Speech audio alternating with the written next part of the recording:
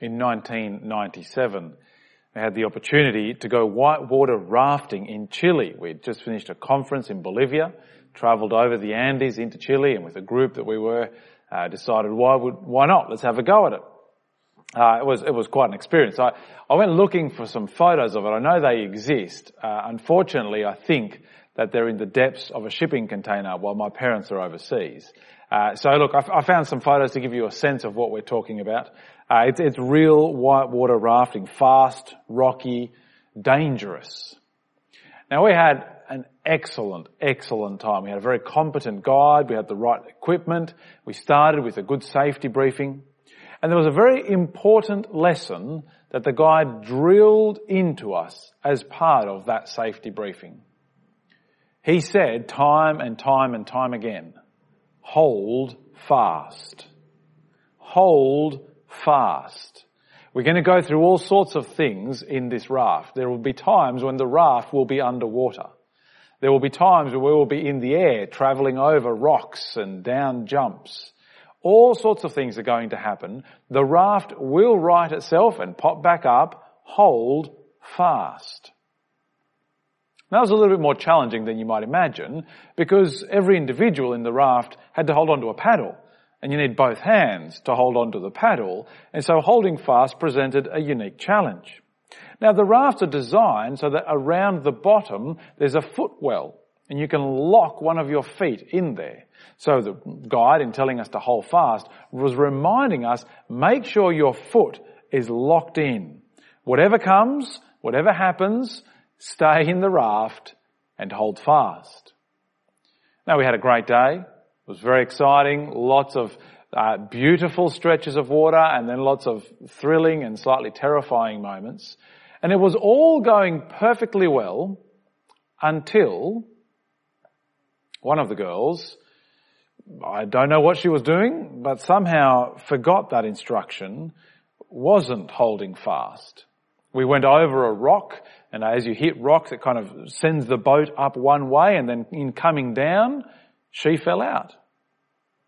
At that point in time, we were in a particular stretch that was running quite fast. It was clear where we were, but just ahead of us was the next section of rocks, a little bit like this. We needed the boat to travel around through the clear water, but she was headed for doom. Hold on, whatever comes. Hold fast to that which will keep you safe and secure. God's word for us today is really very simple. It's that same instruction that the guide gave us when we were whitewater rafting.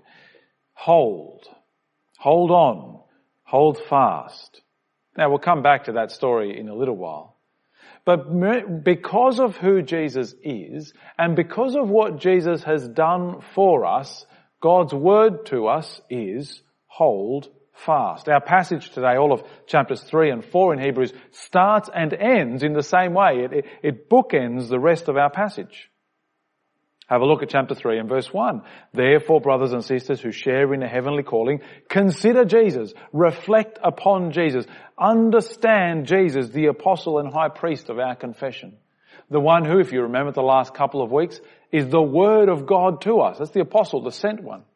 Who is the high priest of our confession, the way to God, the word and the way. Consider Jesus. He was faithful to the one who appointed him, just as Moses was. Jesus is considered worthy of more glory than Moses. Come down to verse 6.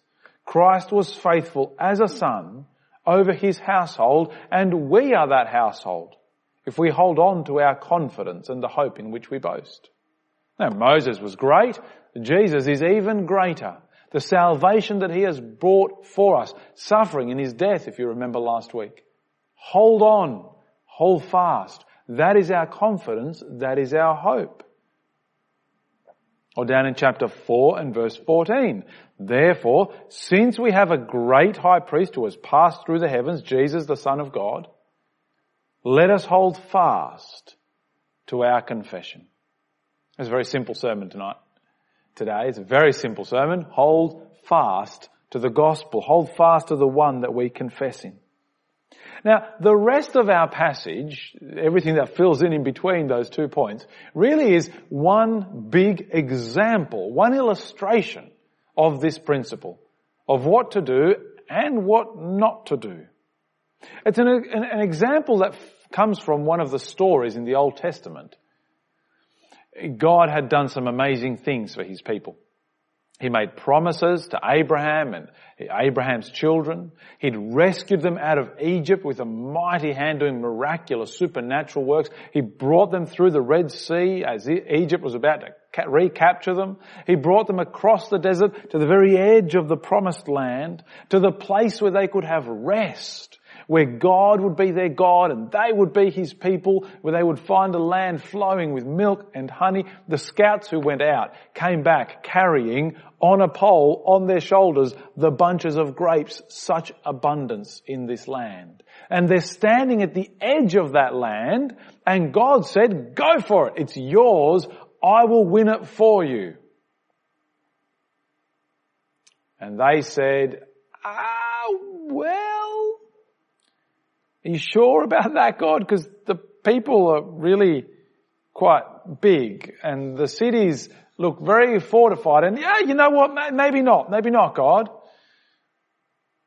And so we come to today's passage that reminds us and teaches us and illustrates for us this principle of believing God's word, of holding on to what he says. And I want to draw 3 lessons out of this story. The first one is this: don't harden your heart. When you hear God speak, in the face of God's voice and God's promises and God's word, don't harden your heart in disbelief. The author here is quoting from Psalm 95. He says this, therefore, as the Holy Spirit says, today, if you hear his voice, do not harden your hearts, as in the rebellion on the day of testing in the wilderness, where your fathers tested me and tried me and saw my works for 40 years. Therefore I was provoked to anger with that generation and said, they always go astray in their hearts, and they have not known my ways. So I swore in my anger, they will not enter my rest. It took Israel 11 days to get from Egypt through the desert to the edge of the promised land. They disobeyed, they disbelieved, they rebelled, and they turned against God. And so God sent them back into the desert to wander for 40 years until that generation had perished. They will not enter my rest. They heard God's voice. With all that background, all the salvation that God had already won for them, he'd already rescued them from Egypt, the superpower of the day. And yet they came to Canaan and said, oh no, God couldn't possibly. They disbelieved God's word. They rebelled against him.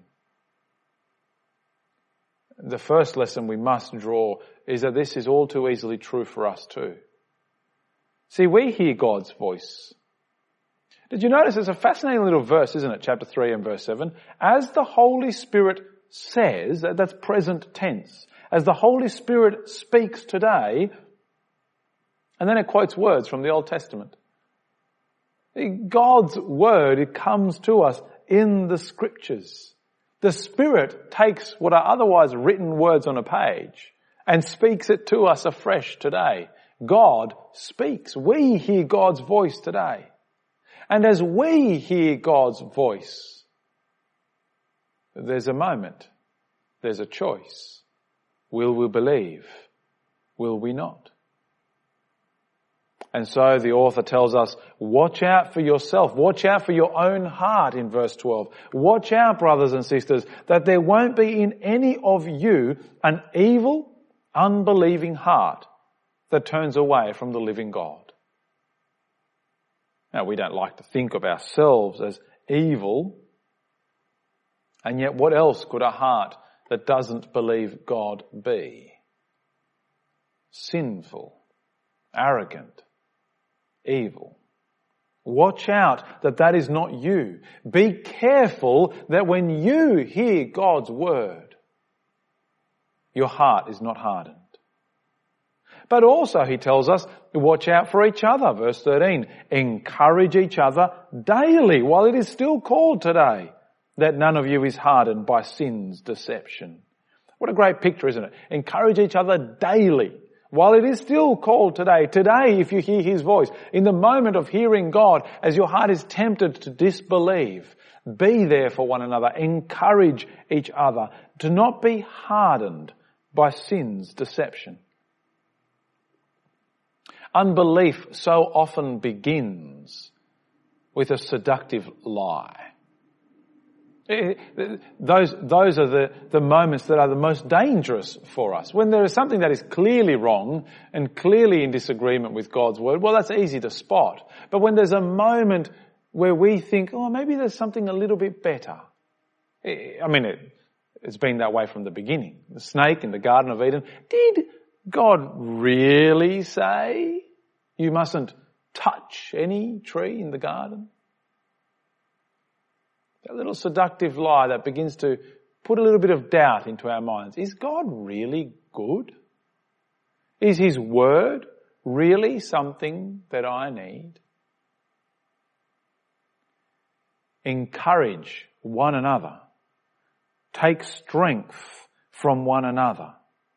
Not busybodying, okay? Not go and stick your nose into everyone else's business and make sure that you're all up in whatever it is that they're doing. And no, lovingly bringing them back from being deceived by sin. The consequences are significant. The consequences are dire. Verse 14, for we have become participants in Christ if we hold firmly until the end the reality that we had at the start. As it is said today, if you hear his voice, do not harden your hearts as in the rebellion. For who heard and rebelled? Wasn't it all who came out of Egypt under Moses? With whom was God angry for 40 years? Wasn't it with those who sinned, whose bodies fell in the wilderness? To whom did he swear that they would not enter his rest, if not to those who disobeyed? So we see they were unable to enter because of unbelief. The consequences are significant. These were people that God had rescued out of Egypt. They were his people. And yet they paid for their disbelief, for their lack of faith. Friends, we must encourage each other daily. We must rescue one another as if out of a fire. We've got to grab hold of our brothers and sisters if we see them hardened against the word and bring them back to the truth. That moment as we were whitewater rafting is seared in my mind, a bit like this frozen plateau. The bright colours of the safety equipment and the vests, the beautiful surroundings, the water in its blue and white. Just ahead of us, the rocks foaming as the water belted against them. The clear path to the side. The girl who'd fallen in, slowly drifting away from the raft. The guide screaming at us, right, right, right. He needed the right side to paddle hard to turn the raft into the safety. I'll tell you what a moment it was. As the guide threw down his paddle into the boat, with his feet locked down in that channel, reached out. I reckon it was about his thighs on the boat. So there was 3/4 of his body out over the water. Grabs onto the vest of the girl who was in there. And I still don't know how he managed so much strength, but he just ripped her out of the water and into the boat as we turned past and made it safely through. Now, hey, look, maybe it's my 14-year-old memory that makes it quite so dramatic. But that's the picture. You see someone starting to drift away. You see someone's heart beginning to harden against the word of God. Oh, to grab them and pull them back in, reminding them of the goodness of God, of the Lord Jesus and his death for us, of the salvation that has been won, of the word of God that we must listen to. Today, if you hear his voice, do not harden your hearts as they did in the day of the rebellion. Hold on Hold on. Our first lesson is to not harden our hearts. The second lesson is like it. Make every effort to enter God's rest. Make every effort. Come down to chapter 4 and verse 9. Therefore, a Sabbath rest remains for God's people. There is still a rest to come, a rest that we look forward to. The person who has entered his rest has rested from his own works just as God did from his. Verse 11, let us then make every effort to enter that rest, that no one will fall into the same pattern of disobedience. Make every effort. A Sabbath rest remains. We're looking forward to the new heavens and the new earth, where this world is finished. The work of this world is done with its hardships and its toil. And we enter into the rest that God holds in wait for us. Make every effort to get there.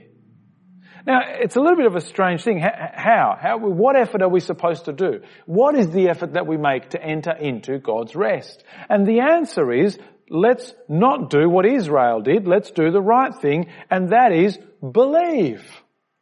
Come back to chapter 4 and verse 1. Therefore, since the promise to enter his rest remains, let us beware that none of you have found to have fallen short. For we have also received the good news just as they did, but the message they heard did not benefit them, since they were not united with those who heard it in faith. We who have believed enter the rest in keeping with what he has said. It's strange, isn't it? Make every effort by believing. Make every effort by trusting. Make every effort by being of those who have faith.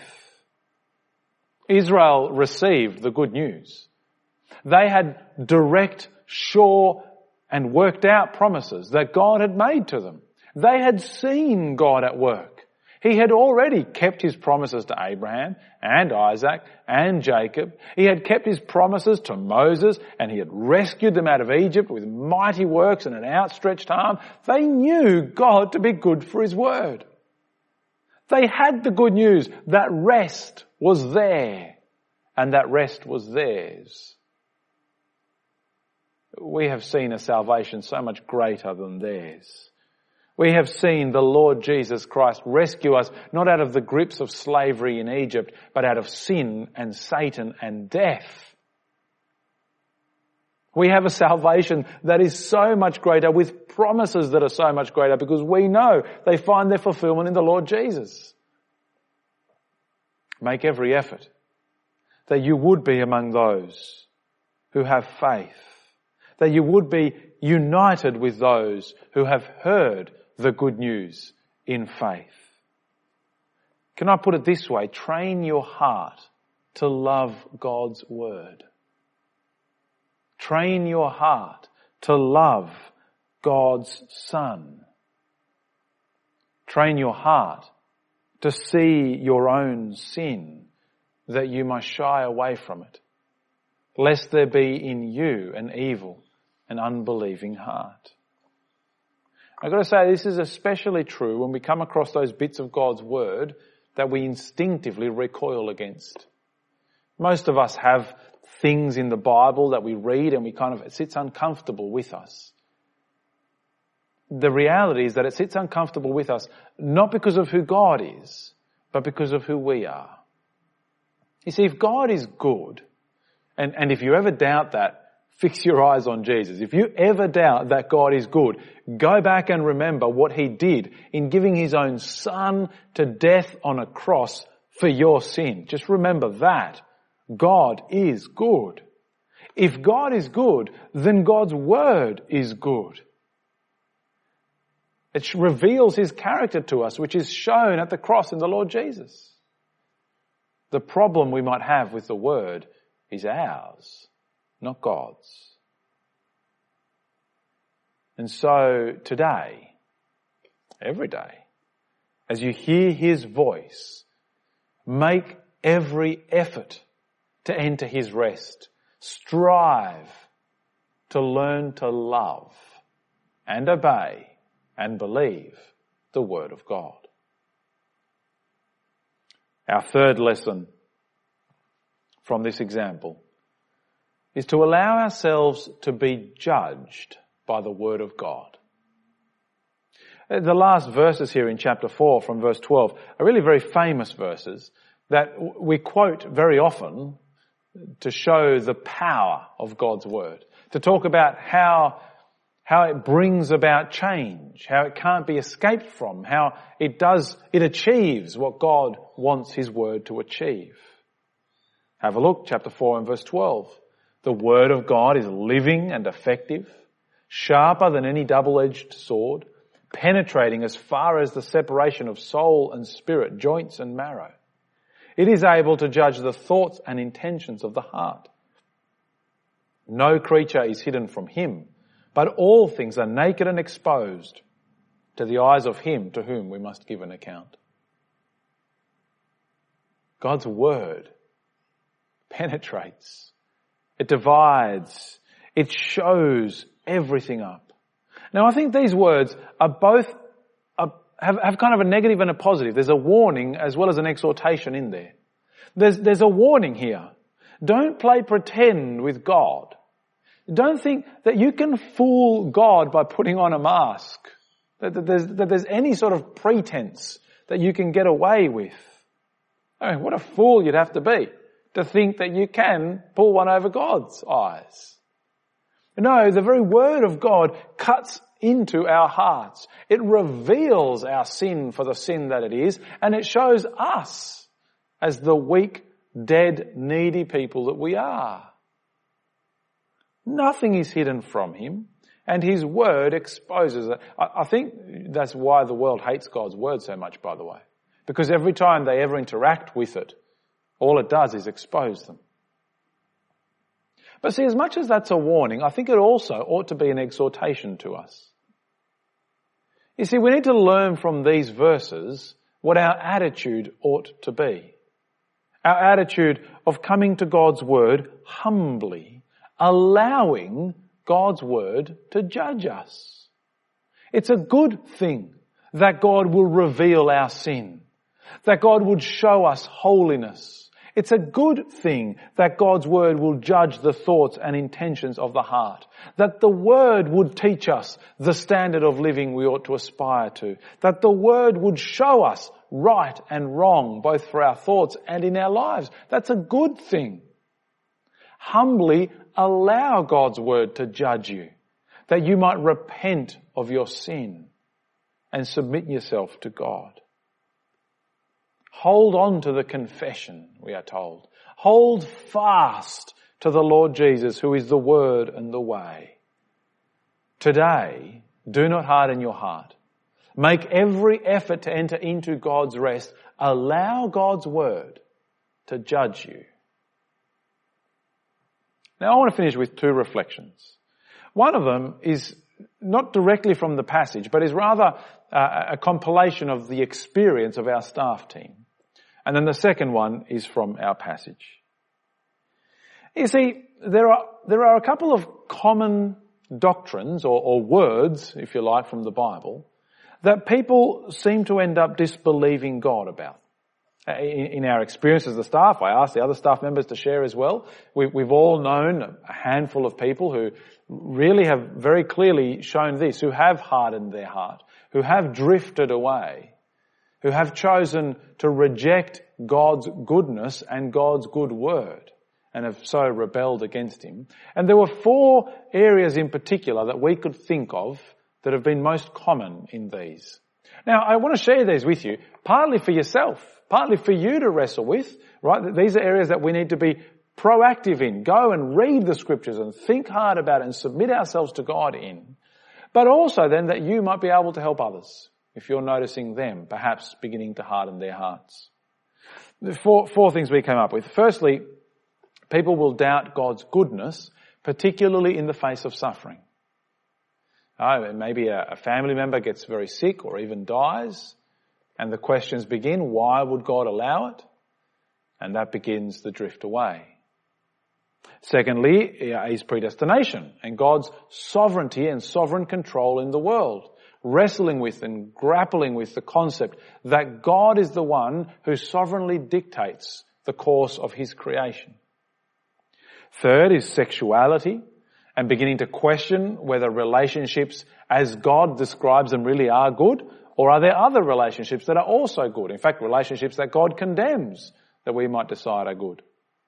And the fourth one, it's a little bit trickier to define, but it's not believing God when he says that we ought to love him above all else. And it plays out in people making decisions that aren't God-focused. And so you end up choosing to spend more of your time in your career or your family even, right? It's a slow drift, and maybe years or decades later you look back and all of a sudden other things have replaced God.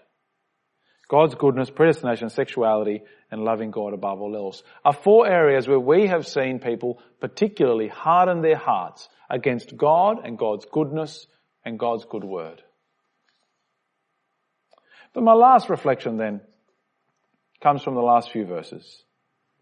You see, our passage, our word from God today tells us to hold fast, not to harden our hearts, but to strive to make every effort to enter God's rest. And that can be daunting. We know our own failures. It can be hard. We know how much we struggle against it. And so I want to finish with a word of encouragement. From verse 14, Jesus knows. He knows what we're going through, and he invites us to come with confidence to seek mercy. Therefore, verse 14, since we have a great high priest who has passed through the heavens, Jesus, the Son of God, let us hold fast to our confession. For we don't have a high priest who is unable to sympathize with our weaknesses, but one who has been tempted in every way as we are, yet without sin. Therefore, let's approach the throne of grace with boldness, that we might receive mercy and find grace to help us in our time of need. You see, we depend on God for this, for his grace, on his mercy, on his kindness. We trust him that he will see us through to the end. Let's pray. Our Heavenly Father, we thank you for your word, that you speak to us still today, and that you speak with a word that is powerful and cutting and penetrating. Father, submit us to your word, that we would humbly accept that you are good and that your word is good. Father, for each one of us, may our hearts be soft and humble to hear and to accept. Make us able to care for one another, to encourage, to strengthen, to bring back from destruction those who are drifting. And Father, we ask that you would keep far from each one of us that hardened heart that rebels against your word. And we ask this in Jesus' name. Amen.